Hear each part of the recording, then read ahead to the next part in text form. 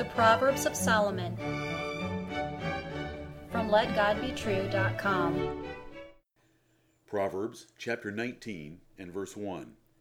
Better is the poor that walketh in his integrity than he that is perverse in his lips and is a fool. Hear the words of God in Solomon again. Better is the poor that walketh in his integrity than he that is perverse in his lips and is a fool. Personal integrity is better than riches. The man who walks uprightly, though he might be poor, is more of a success in the eyes of God and good men than a perverse fool, though he is rich. The wisdom of God in Solomon promotes holy living far above financial success.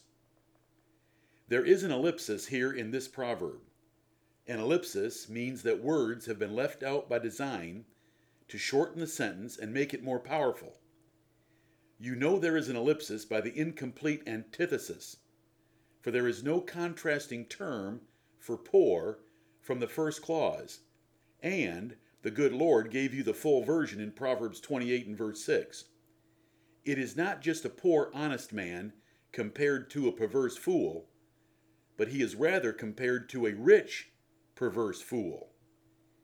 Here is one of Solomon's many priorities: teaching wisdom by comparing two things. Young men should strive for righteous lives more than for advancement in their profession or for financial success. Honest dealings are more important than economic progress. You should choose holy living over any professional ambitions. Consider the comments on Proverbs 13 and verse 7. There are some related comparisons found in the book of Proverbs that shed light on this one. Proverbs 15:16 teaches, "Little money with the fear of the Lord is better than riches with trouble." Proverbs 16:8 teaches, "A little money with righteousness is better than great revenues without right." And Proverbs 19:22 teaches, "A poor honest man is better than a rich liar." These comparisons should set the priorities for your life.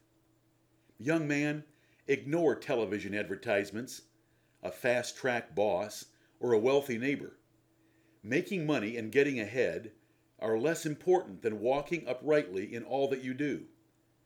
The man who does not fear the Lord and says profane things with his mouth is a loser, regardless of how much money he makes or the size of his house. He is going down, in this world and the next. You will face choices, maybe today, where you must choose between integrity before God and getting ahead. Will you falsify a quote or estimate in order to make a big sale? Will you be silent when your competitor is falsely accused?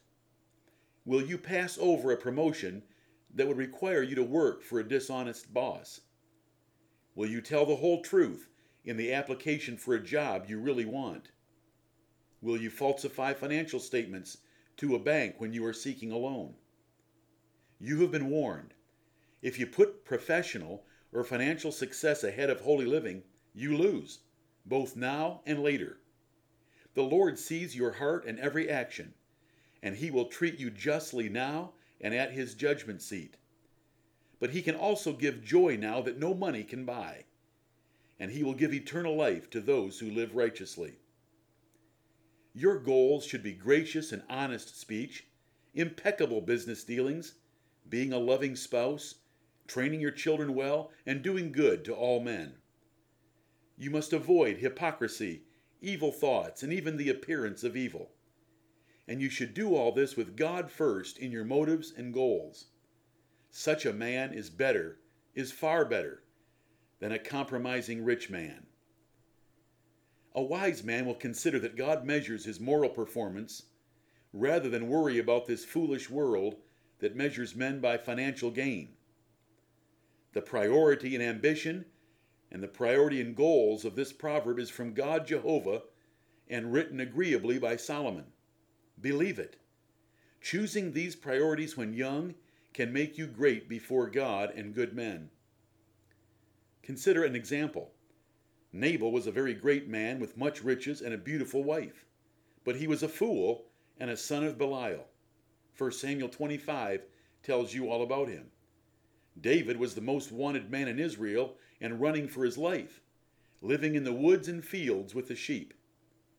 Which man would you want to be? Which man was better? What happened to these two men? Give God the glory. God turned Nabal into stone for 10 days of cold fear, killed him, and then gave his wife to David. God protected David, put him on the throne of Israel, and made him very great in the end. One man sold his soul to the devil, and the other man walked with God. One man likely went straight to hell at death, and the other died the death of the righteous. The difference in time and eternity between these two men is immeasurable. Consider it. What are the priorities for your life? Young man, the way of the wicked seduces many. The lifestyles of the rich and famous are hard to ignore, but they are the prosperity of fools. You should reject them, for they do not tell the horrible future of the wicked. What did Solomon say? He that trusteth in his riches shall fall, but the righteous shall flourish as a branch. If you give up the things of this evil world for Jesus Christ, he promised to reward you with 100-fold now and with eternal life in the world to come. Though this sounds hard to believe, it is true. How can you lose with such an incredible and certain offer from the King of Kings? Earn it today by choosing godliness over riches. Amen.